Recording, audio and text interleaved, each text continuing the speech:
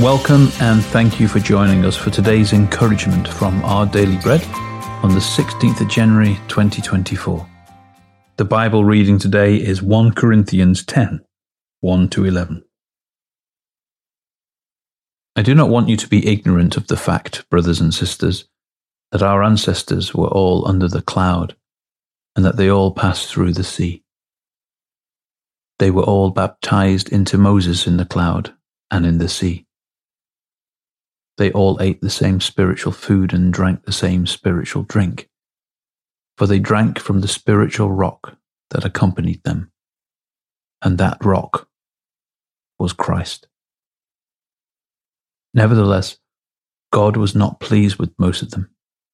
Their bodies were scattered in the wilderness. Now these things occurred as examples to keep us from setting our hearts on evil things as they did. Do not be idolaters, as some of them were, as it is written, the people sat down to eat and drink, and got up to indulge in revelry.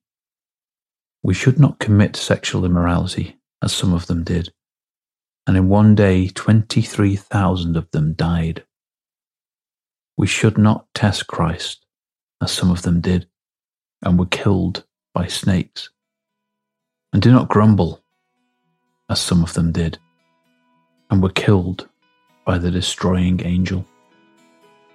These things happened to them as examples, and were written down as warnings for us, on whom the culmination of the ages has come.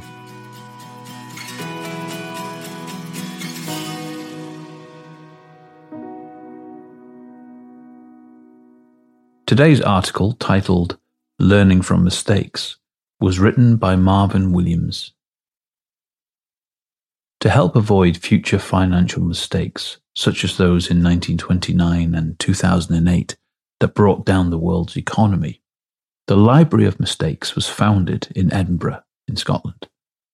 It features a collection of more than 2,000 books that can help educate the next generation of economists. And it serves as a perfect example of how, according to the library's curators, smart people keep doing stupid things. The curators believe that the only way to build a strong economy is to learn from prior mistakes. Paul reminded the Corinthians that the one way to avoid yielding to temptation and to have a strong spiritual life is to learn from the mistakes of God's people in the past. So to make sure they wouldn't become overconfident with their spiritual privilege, the apostle used ancient Israel's failures as an example from which to gain wisdom. The Israelites engaged in idolatry, chose to commit sexual immorality, grumbled against the plans and purposes of God, and rebelled against his leaders. Due to their sin, they experienced his discipline. Paul presented these historical examples from Scripture to help believers in Jesus avoid repeating Israel's mistakes.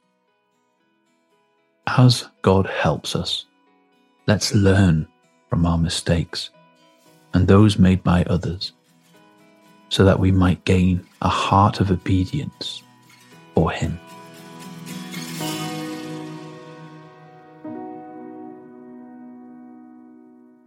Let's pray.